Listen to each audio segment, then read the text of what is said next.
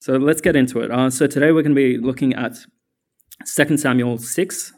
So we are going to be looking at the whole chapter. It is a bit of a long one, but it'll be good. So it goes.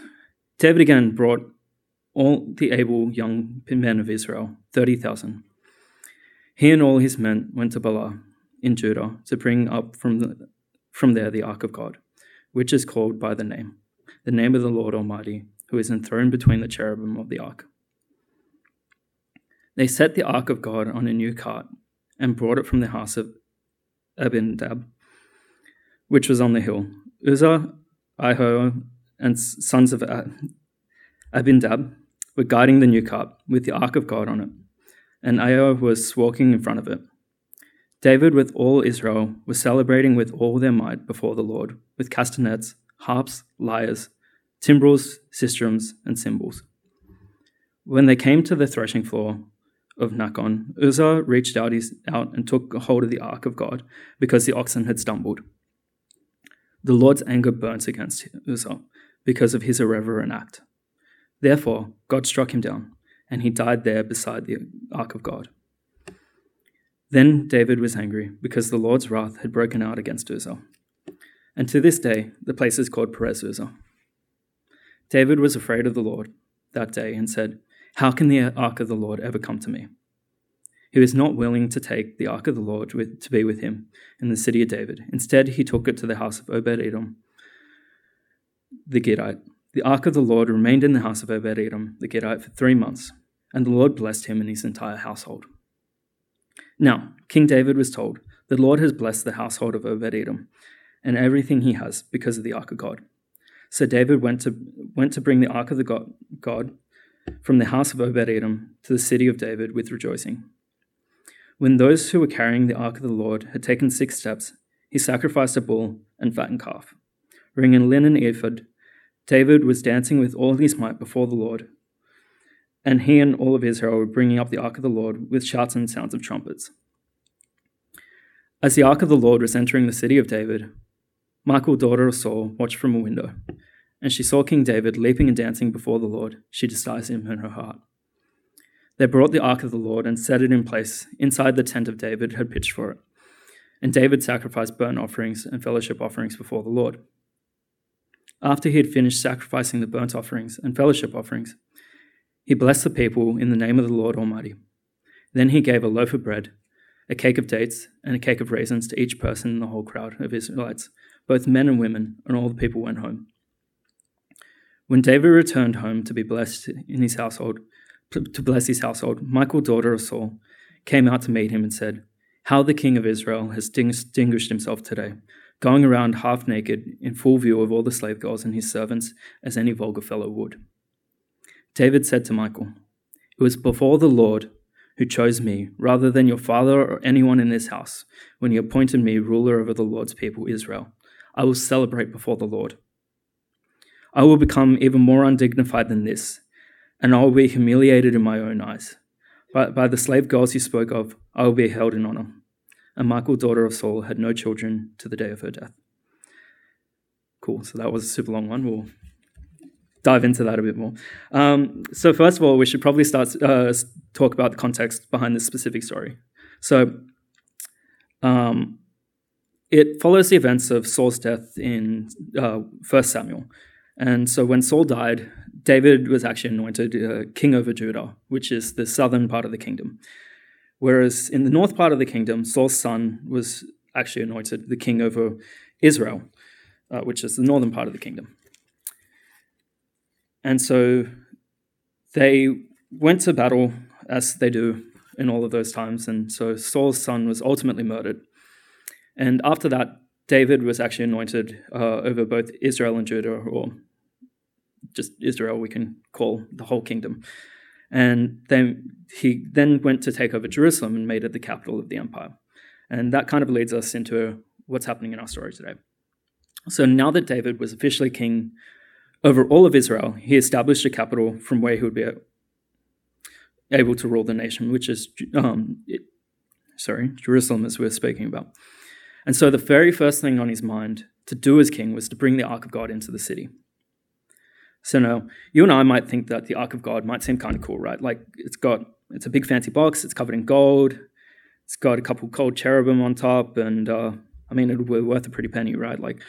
But to David and all of Israel, that Ark represented something so much more to them than just a shiny gold box. See, to the Israelites, the Ark of God was the very representation of God's presence that was available to them. So one of the first places that we see that this is the case is in Numbers 10, 35 and 36, where it says, "Whenever the ark set up, Moses said, 'Rise up, Lord. May your enemies be scattered. May your foes flee before you.' Whenever it came to a rest, he said, 'Return, Lord, to the countless thousands of Israel.'" The ark was in the lead when the Israelites were in the desert, and Moses would call for God's presence to rise up and go before them, or return to them and to the ark when they were in their camping spots. And we also read that in 1 Samuel 4:4, it states that the Lord is enthroned between the cherubim. So what David was doing here was actually so much more than just bringing a trinket back to the city. He was making sure that his first decision as king was to bring the very presence of God into his city. David could see no other way that he could reign as king without having God at the very center of his rulership. So David, determined to bring back the ark, brings 30,000 men along for the journey. And the journey was at least 14 k's each week. That's like walking to Parramatta and back. And so as they go, they finally get there, and so they pack it up in a new cart, and so they start bringing it back, and all the 30,000 people are singing and dancing and playing music and having a great time before God, because to them they were so excited that they could be bringing this physical representation of God's presence back to the capital city, and they would be establishing this nation under God, or re-establishing their nation under God. And so they're traveling and they're celebrating, and they get to this threshing floor. And so the threshing floor, just quickly, is a big stone surface. It's where they would process the wheat. And so just a useless piece of information there, but, always good. And all the while, the crowd is singing and dancing and celebrating. I'm sure you can imagine it, 30,000 people. It's the biggest event you could possibly see back then. And suddenly, one of the oxes carrying the cart trips. And with ninja-like reflexes, Uzzah reaches out in his hand and stops the cart from falling. But God strikes him down where he stands because he was touching the ark. At that point in time, you would have been able to hear a pin drop. The whole party would have stopped. Everyone would have been shocked. It's shocking enough for us to read it alone, let alone actually being in attendance, seeing it happen. Uzzah was just trying to help, right? So why would God strike him down? Well, to answer that question, we have to look back a couple hundred years before that. God had already warned against this sort of situation, and he says it in both the book of Numbers and in Exodus. He warns that the Levite priests were meant to carry the ark via wooden poles and were never to touch the ark. They weren't even supposed to look directly at it unless they dry. See, God didn't want anyone to die touching the ark. In fact, they won't die while moving the ark. And that's why he had lovingly given that instruction on how to carry it safely. So we have to understand here that God didn't want Uzzah to die. He didn't want anyone to die. But upon the ark was that very presence of God. And no man can possibly stand in that presence of God's holiness and possibly live. So it might be easier to say here it might be easier to understand that God's wrath broke out against Uzzah's sin in his holy presence rather than Uzzah himself. And right there is a great lesson already. That we can learn from this. From sin comes death. And like Uzzah, we wouldn't be able to stand in God's presence. And that's why Jesus had to die for us, so that the veil could be torn and we could touch the ark. We could experience that very presence of God. But with the death of David, with the death of Uzzah, David's emotions were running hot. I mean, he was angry and he was afraid. And while we may be tempted to look at it as David being angry at God, it's not necessarily the case. David was honestly more likely angry at himself. He knew that he had done wrong by not having the proper respect for God and his commands and how to carry the ark, and it led to the death of another. It's all in the line, how can the ark of the Lord ever come to me? David, riddled with guilt, questions his worthiness to receive the presence of the Lord and has a rightful fear of God, the power of God. So he leaves the ark to the house of Obed-Edom, who is likely a Levite priest and a God-fearing man. He took the ark, and so Obed-Edom's family took the ark of God and was blessed with the presence of God. But the story doesn't just end here. It wasn't just left there. David hears about this blessing, and once again, he seeks to bring the ark of God back to Jerusalem. But this time, he does it with proper reverence to God. Following his command, they carried the ark with wooden poles and made burnt offerings to God. So this grand celebration before God continued.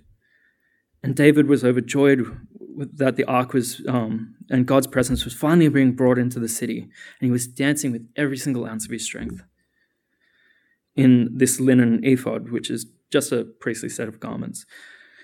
So seeing him dance around the way that he was, he probably looked like an absolute idiot. I mean, he definitely didn't look like a king was meant to.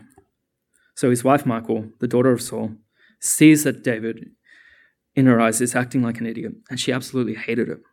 I mean, he wasn't acting like a king was meant to at all. He was just acting like a fool in front of the slave girls, to the point where he may as well have been half naked. But David's response to her accusation is the hinge of our message today. He replies, "It was before the Lord who chose me, rather than your father or anyone from his house. When he appointed me ruler over the Lord's people of Israel, I celebrate before the Lord. I will become even more undignified than this, and I will be humiliated in my own eyes. But by these slave girls you spoke of, I will be held in honor." See, to David, he was doing none of this for the show of it. He wasn't trying to impress anyone, and he wasn't trying to look like the most holy guy in the city. From bringing up the ark of the Lord into the city to dancing in the streets like an idiot, he did it all to honor God and God alone, so that God would be revered as king over Israel. Now, this chapter, and the reason I chose it is because it's honestly one of my favorites in the Bible, and especially in the Old Testament, because it says so much about both David and God. See, when we look at David in this story, we can see exactly what the presence of God means to him. It's his very first concern. Even when he's becoming king, he just wanted to bring the presence of God into the city and have him as the true ruler of the nation. David knew that he was absolutely nothing without the presence of God. He wanted to establish a Nathan and everything he did on that presence, and he wanted everyone to know and celebrate it too. So what does the presence of God mean in your life? David saw the brief contact with God's presence kill a man. And the best that David could possibly have was to have the representation of God's presence in his city. And yet he brought that many people to celebrate and to rejoice over the fact that he was bringing it in. And he was happy to look like a fool doing it. See, unlike David, God's powerful and holy presence is available to us in the fullness. And we won't die like Uzzah. We were offered it freely through the death and resurrection of Jesus Christ, so that the Holy Spirit could come and rest upon us and dwell within us. All of us Christians have this presence, the very presence of God. So we really have to ask ourselves the questions then. Do we genuinely want that presence of God at the center of our life as King? Do we want to make God the center of our decision making? Can I actually act like a fool for God if I need to? Because from what we read here, God's presence is everything. It's the reason that David was Israel's greatest king and a man after God's own heart. It's because he always sought God first. It's because he always sought that presence first. So, church, let's really choose to be more aware of God's presence. Think about what it really means to have it, because I'm sure if David were here, he would find that there's no greater gift that we've ever been given than having God's presence in full. It's the best thing that we can possibly have.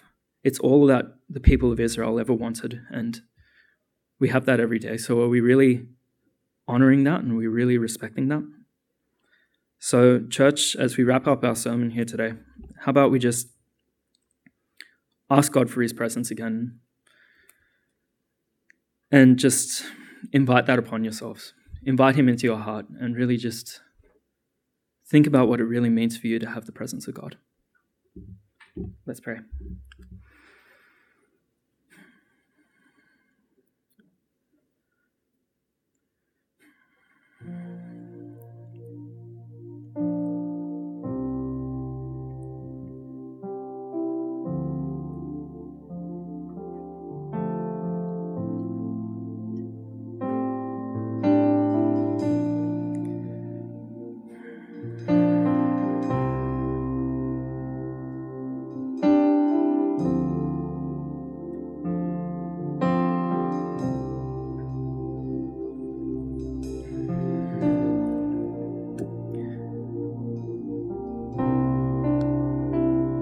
Father God, wouldn't you just come and dwell in us and among us, Lord? Wouldn't you just help us to love you deeper, Father God? To see your presence for what it is. It's the holy and powerful, amazing thing that it is, Lord, and help us to care and love it so much, Father God. Help us to see with eyes like they did, Father God, back then. To know that it's not just something trivial to have you at the center of our lives, Father God, but it is everything. It's worth giving our life for. It's worth acting like an idiot for. Because you're our King and you're our God. So God, wouldn't you just come and be the King of our lives today, Father God? Wouldn't you come and help us give it all up to you today, Father God? Lord, we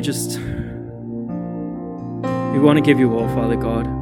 Help us to give you all again today, Father God. In Jesus' name.